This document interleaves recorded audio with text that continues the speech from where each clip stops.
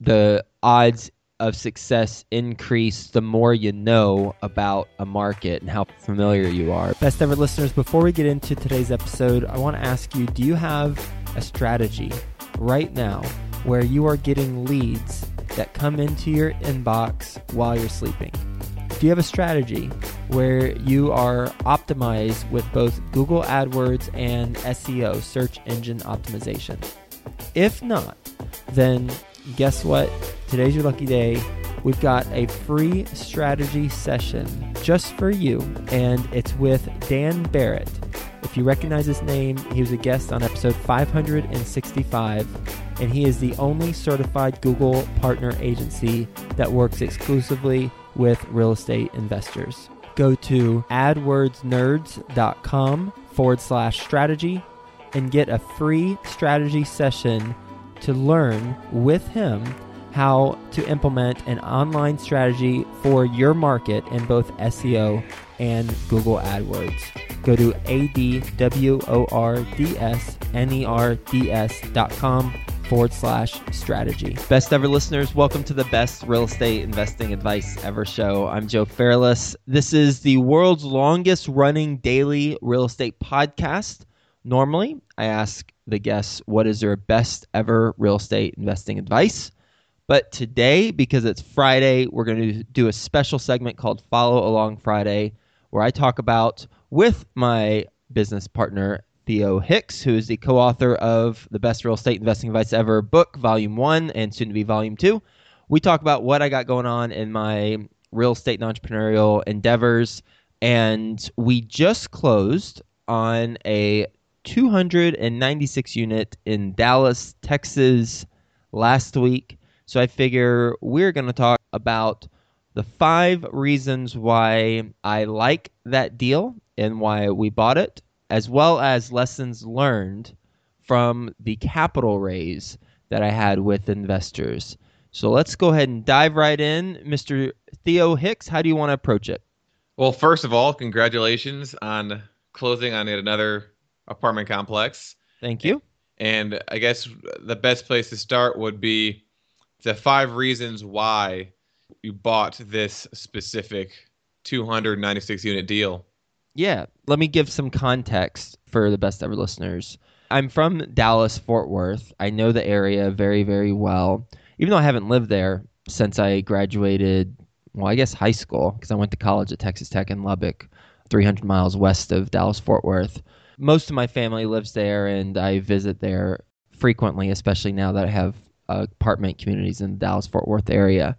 So I know the area, and one of the things that I love about it is that there's so many jobs coming to Dallas-Fort Worth, and in particular, North Dallas is continuing to grow and grow and grow. As a result of that growth, they are expanding the highways, and one of them that was newly expanded is 635, which is just a loop around Dallas.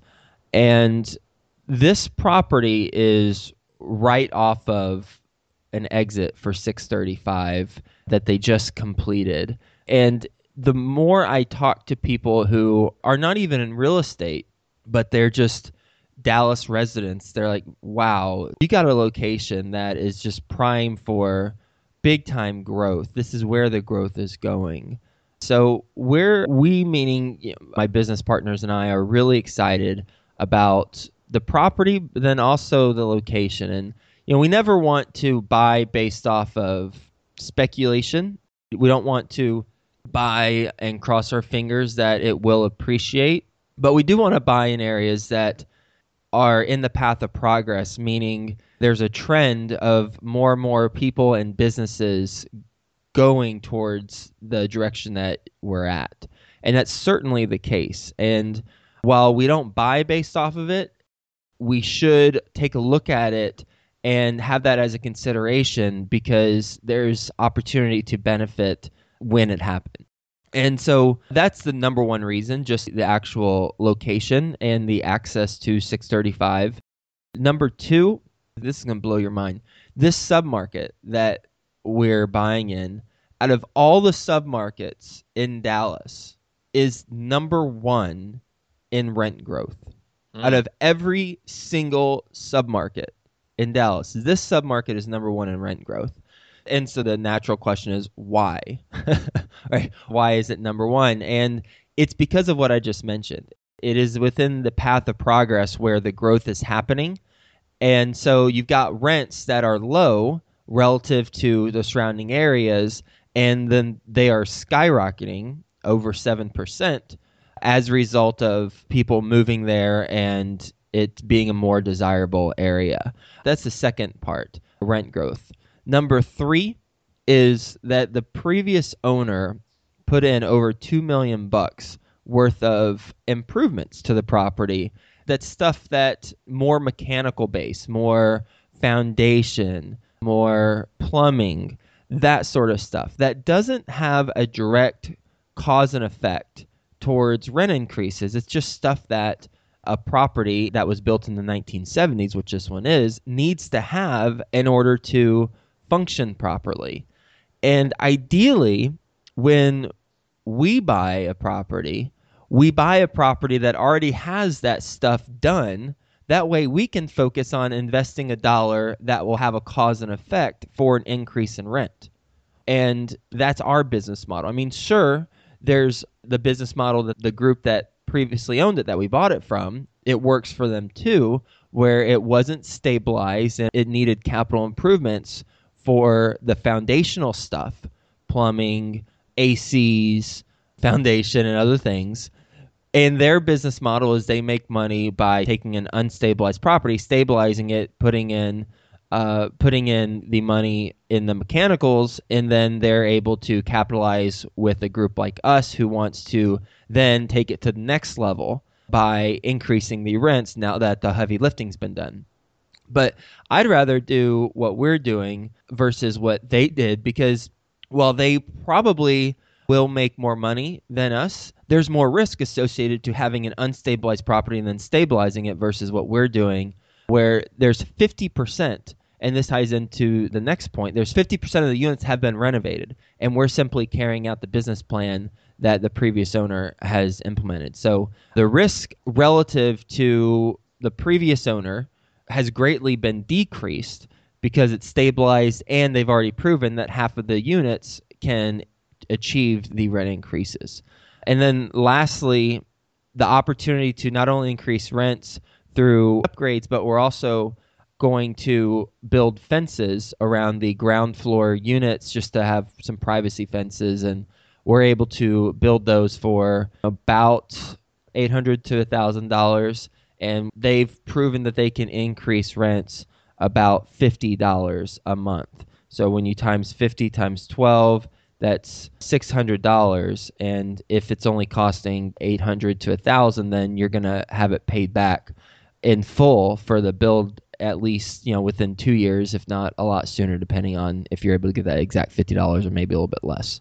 So those are the reasons why we were so excited about the property and why we ended up buying it with investors. And congratulations to all the investors who are listening to this, who invested in the property, and looking forward to a successful business plan that's being implemented as we speak. When you buy a property that has 50% of the units renovated, are you kind of forced to renovate the remaining 50% to the same quality, whether it's good quality or middle quality or bad quality that was already done? Or are you able to go in there and kind of do whatever it is that you typically do for the renovations and not really worry about what the previous owners did?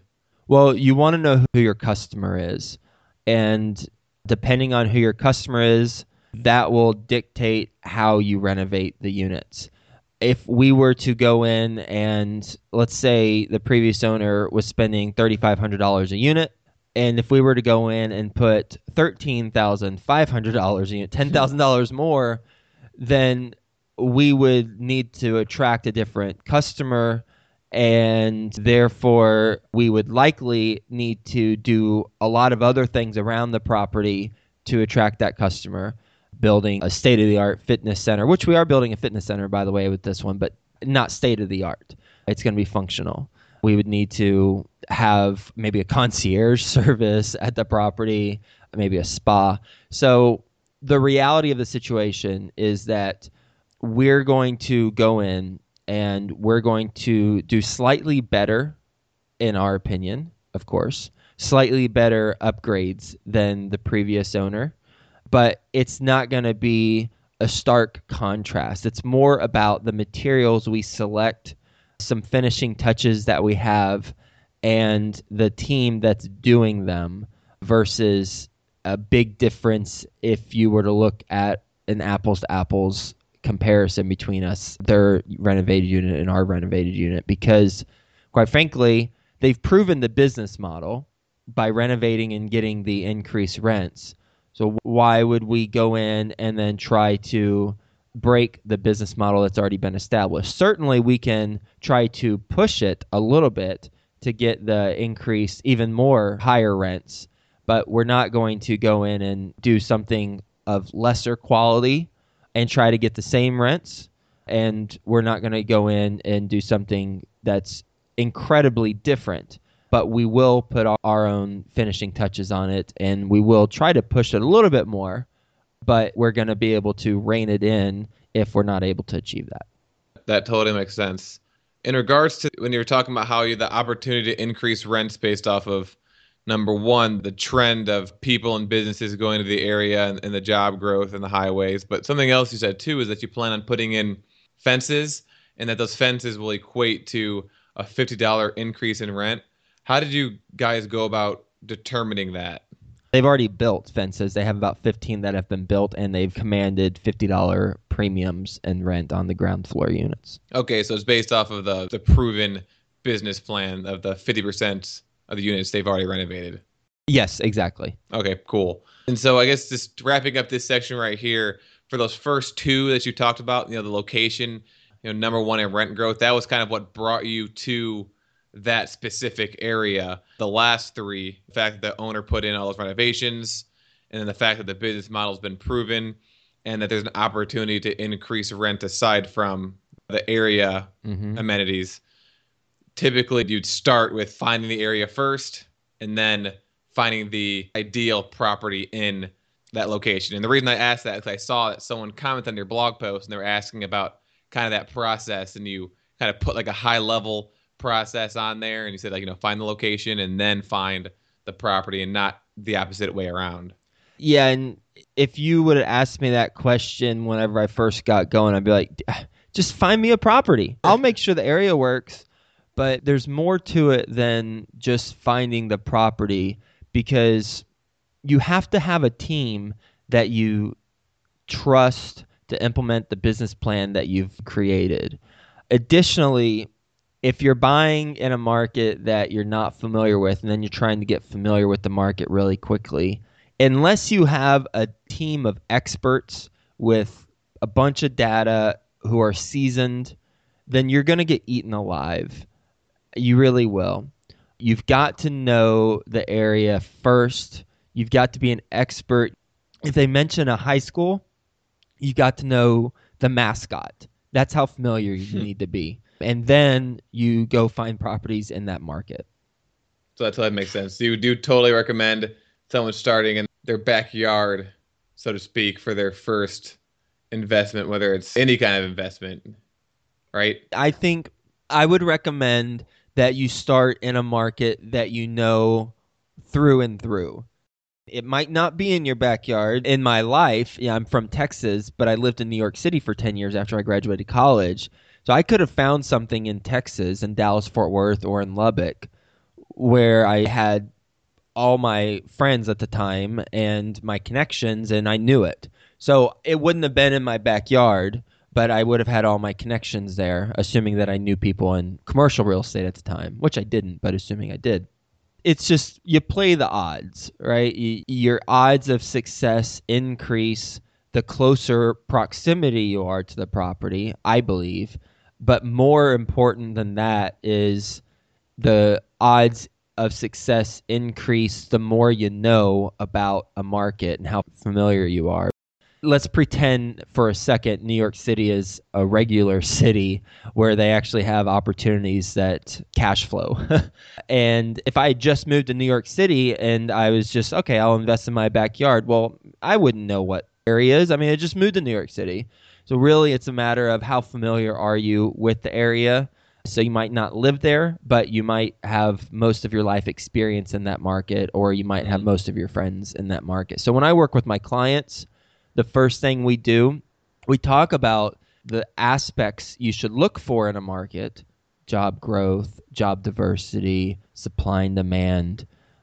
But we also quickly go into, after we know what we're supposed to look for, then we know, okay, what markets are you familiar with? And let's qualify or disqualify them based off of how we evaluate markets, versus looking at the whole map or looking at a markets and Millichap report and being like, oh, well, this market looks hot, this market looks low, or this market isn't in hyper supply yet.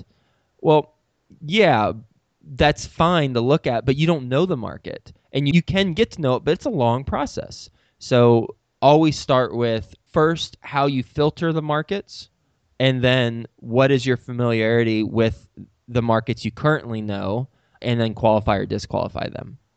Thanks for that advice. Do you want to transition to the 2 lessons that you learned from doing the investor analysis on this property you just closed on? Yeah, I looked at the investors who were part of this deal. I love getting into the numbers and doing an analysis of where investors came from and having that influence the approach I take for future deals, and then where I spend my time and how to continue to get the momentum going by bringing in more investors and working with the ones that I currently have. So I looked at what percentage of investors were new investors on this deal and what percentage were returning investors on this deal. What I found is that 69% were new investors, never invested with me before, and 31% were returning investors. And then I looked at the percent capital contributed to the total raise. And interestingly, I found that it was almost an exact 50-50 split. It was 49.6%, so round up to 50, for new investors. That's how much they contributed to the total raise. And then 50.4, so 50%. So 50-50 split. And it told me something that is fairly obvious, but it proved it. And that is that new investors invest less, and existing investors, returning investors, invest significantly more, which is, I believe, 2 good signs that I'm getting new investors to come in, test the waters with investing with me, and then existing investors doubling and tripling, in one case, whatever times 5 is. I had an investor go from 100 to 500 on this. So the next question for how this can be helpful to you, best ever listeners, is where am I getting the new investors? Because the returning investors, well, you just have to perform and then you'll get returning investors. So that's self-evident. But the new investors, the 3 ways that I got them. One is through the podcast. How it works is that best ever listeners reach out to me via my website, usually my Contact Us page, or they email me info@joefairless.com. They say, I listen to your podcast. I'd love to learn more about investing. I jump on a call with them. I get to know them, get to know their goals, get to know their background. Then we usually talk again after that. And then when I have a deal that matches up with their financial goals, I share it with them. So the podcast is number 1. Number 2 is Bigger Pockets, relationships that I've made through Bigger Pockets by posting on there. If you're not a member of Bigger Pockets, then don't wait any longer. Go become a member of Bigger Pockets. And then number 3, and you kind of have to have a deal already to make this really strong. Also, there are ways around not having a deal to still do this, and that's referrals. So even though I've done deals before, on my first deal, I had referrals. I had referrals from people who knew each other and they brought their friends in on the deal. So while referrals certainly will be much stronger for you when you have a couple deals under your belt, you can still get referrals from your current network, even if you haven't done your first deal yet on a syndication standpoint. So referrals is the third way. As far as the podcast, you don't have to have a podcast. You don't have to do one like I'm doing, but you have to have some thought leadership platform. You must. You must have a thought leadership platform if you're raising capital. It could be a podcast. It could be a book. It could be speaking events locally. It could be a YouTube channel. It could be a blog. It could be just a Facebook page where you do Facebook Live a whole bunch and you have a certain topic that you always talk about. It could be a lot of things, but you have to have a thought leadership channel. It could be Instagram or whatever makes the most sense for you based on your audience and based on what you enjoy doing.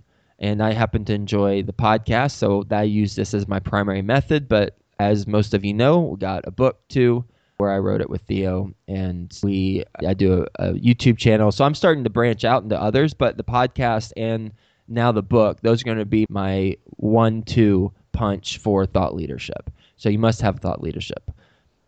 You got a couple of good blog posts on your website that discuss how to grow a following on different social media sites and just content creation in general. So I'm pretty sure if you guys just search that on the website, you'll be able to find some good articles on that.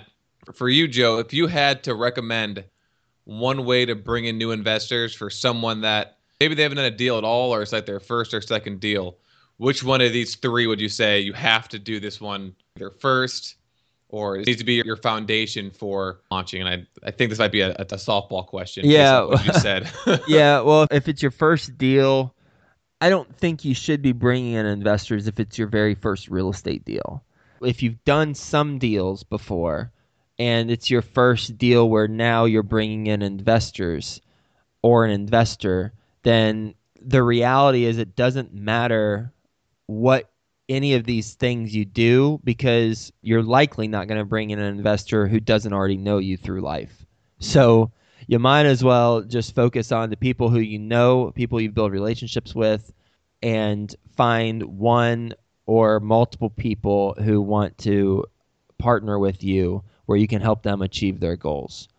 If you don't have people in your life right now, then that's a problem, and you need to fix that problem by building relationships with people who have the ability to partner with you, and you do that by volunteering. I've talked about this in depth on previous episodes, and I have a video on my website. Just go to joefairless.com and click videos, I think in the blog section. So go to blog at the top and then click videos, and there's a video on how to increase your network by volunteering. And it's a beautiful thing because you're doing something that's helping others.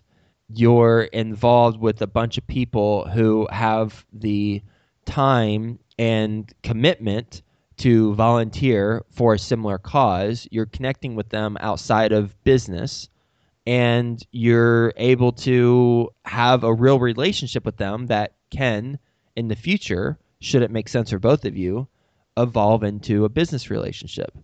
And I've seen that happen firsthand with the Texas Tech Alumni Advisory Board, where I had 2 investors invested with me who knew me through that on my first deal. And one of them has invested literally every single deal. Now I think of it, she's invested in every single deal I've done. And she invested in the very first one. Now she's invested in every single one. And then another is I'm on the board for Junior Achievement. And I go to serve. I go to give back, and because it's a cause I wholeheartedly believe in, and then I just build relationships, I build friendships, and then some evolve into investor relationships. And specifically, I joined the board for Junior Achievement here in Cincinnati a little over a year ago, and through a relationship, one person who I met on the board invested in this last deal that we closed on last week. So it's a long game, but if you don't have those relationships right now, you've got to build them genuinely through volunteering. That's the number one way I recommend doing it. I'm looking forward to watching that video. I haven't seen it before. Is there anything else you can think of, or any other takeaways that you got from this new deal that we haven't talked about thus far? No, I don't think so. One thing I will mention though is that I have a Fitbit, and this is kind of a little off topic, but it is relevant to building a business. I have a Fitbit. My girlfriend, love of my life, bought me a Fitbit for my birthday last May. And it's one of the best presents, if not the best present, that I've ever received from a functionality standpoint. I remember when I was in 5th grade, I got Street Fighter, and I thought that was really cool for Sega Genesis. And the Fitbit, I realized, is analogous to business because my goal for the Fitbit, Colleen, my girlfriend, and I always go back and forth on who gets the most steps, and it's kind of a fun thing, is to always have 10,000 steps a day. I think that's most people's goal who have a Fitbit. Well, what I've realized is that I'll go run 3 miles, just dead out, run maybe even 4 miles, and I'll come back, and it'll be like 8,000 steps. I'm like, what? This was so intense. Sun was blazing, and I've got 8,000 steps. I thought for sure I should have like 16,000 steps. And then I'll go proceed throughout my day. I'll have client calls, which are usually 30 to 60 minutes. I'll have other calls with potential business partners. And while I'm having those calls, I'll be pacing around the room. And through that pacing around the room, when I'm just in air conditioning and kind of just walking around, lo and behold, I'll look down and I'll have 10,000 steps just from pacing around the room while doing all these calls. And what I've realized is that the activities that I think will have massive impact on the steps, they don't. But the consistent activities that I do that are just a habit that I don't even really think of, but I just do because I've conditioned myself to do, they have the largest impact on my steps.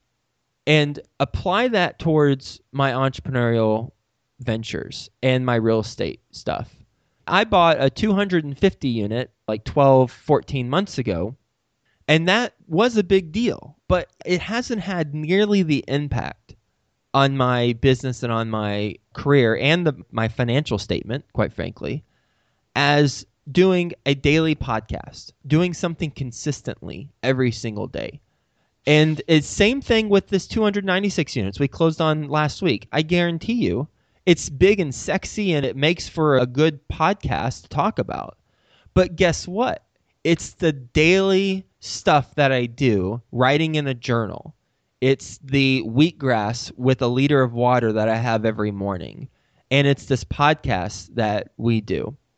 That's the sneaky stuff that has the largest impact because it's daily. So think about that, best ever listeners. Think about the daily stuff that you do or that you can do that you just don't think about. You just do because it's natural or because you've conditioned your mind and your body to do. Because that's the stuff that's going to have the largest impact, similar to how the Fitbit works with the steps and how I'm walking around the room, and that's getting me more towards my goal than going out and doing a quick 3 to 4 mile run. That's a really, really great analogy. It kind of comes back to that 80-20 rule that everyone always talks about. And I think it's like, 80% of the efforts, 20% of the results, or the other way around, or however it goes. But no, that's what you were talking about in regards to the daily habits are what equates to success, not these deals you're doing, because those deals are coming from all the different daily habits that you have. And in the absence of those daily habits, there is no 296 unit deal. Yep. And so I think that when you were talking about it either comes naturally for someone like you or for someone that has trouble writing in their journal or getting some sort of consistent schedule or habit stacking going, you got to just condition yourself to do it and just have that self-discipline to just do it when you don't want to.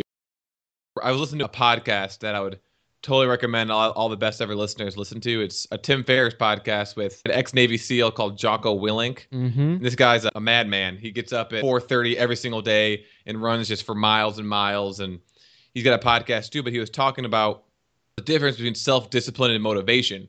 and how people always ask him questions about how to have motivation to have their daily habits, or how to have motivations to network or to have your phone call that you're doing. And he always tells people, he's like, motivation is great, but motivation is such an unstable thing to live on, because something as simple as being hungry can make you lose your motivation. And so you can't rely on something that you get hungry, it's going to go away. And so what he's saying is we have to rely on just self-discipline. Just like, you know what you have to do. And so all you have to do is just have enough discipline to just do it, whether there's the motivation to do it or not. If you know that by analyzing 5 deals per day over time is going to give you exponential growth, if you don't want to do those 5 that day because you're tired or you're hungry or you want to watch a movie, it's fine. But once you start missing those days, that's going to build up momentum and you're going to continue missing those days. And so it's important to have that self-discipline to just do things that you know you have to do, even though in that moment you may not necessarily have the motivation or the desire to actually do it. That's the key, to push through when you don't want to, because that's what separates the outstanding from the average. Yep. Because a lot of people won't push through. They'll skip a couple days and then they're off track. Hell, even if they skip a day and then they get back on track, well, you skipped a day and there was something that you missed right there. Great point. I love listening to both of the interviews Tim has done with Jocko. One, the original one where he had the back and forth dialogue, and then the most recent one where Tim Ferriss just had a bunch of questions from his audience and Jocko took it and ran with it. Well, Theo, let's wrap this up. One thing, best ever listeners, do you live in Atlanta? Or do you live around Atlanta? Or do you want to travel to Atlanta? Because there's a Think Realty Expo that's happening on October the 15th. I'm going to be there. I'm going to present top 10 mistakes I've made in multifamily syndication. And it's going to be from 8:30 a.m. to 5:30 p.m. And the tickets are $45. And lunch is included. So if you want to have lunch on a Saturday for a reasonable price, then just go. And, oh, by the way, there's a whole conference. This is dirt cheap. But there's also a promo code that I've got, and it's BEST, B-E-S-T. When you check out, you'll get 20% off. So go to thinkrealty.com. That's ThinkRealty.com. And go to events and Atlanta event. So Think Realty, ThinkRealty.com. Click events and go to Atlanta. In addition to getting 20% off, you'll also get a free copy of our book. You'll get a book, you'll get 20% off, and you'll get to go to a conference. This is an incredibly good deal. Plus, let me know if you go. Just email me, info@joefairless, and would love to meet up with you too while I'm at the conference and see you there. So go to Think Realty, ThinkRealty.com, go to the events section, and then go to the Atlanta event. It's Think Realty Expo Atlanta, October 15th, 8:30 a.m. to 5:30 p.m. Put in the promo code BEST, B-E-S-T, and you'll get 20% off, and you'll get a free copy of The Best Real Estate Investing Advice Ever, Volume 1. Such a good deal. Looking forward to seeing you there on October the 15th. All right, Mr. Hicks, what's the best place the best ever listeners can reach you? You guys can head over to my website at www.theohicks.org to check out the Unplugged podcast, where I have conversations with other successful business people, entrepreneurs, or just friends or colleagues, and we kind of just dissect how they were able to do what they were able to do from a psychological standpoint. And I've also got some solo podcasts in the pipeline as well. So looking forward to that. All right, best ever listeners, have a best ever weekend, and we'll talk to you tomorrow. Are you looking for a hard money loan, or do you have a mortgage note that you want to sell? Then email David at hasslefreecashflowinvesting.com. If you recognize this company, well, that's because David was a best ever guest on the show. Is episode 122, David Campbell, and you can email him at david@hasslefreecashflowinvesting.com if you're looking for a hard money loan or if you have a mortgage note to sell.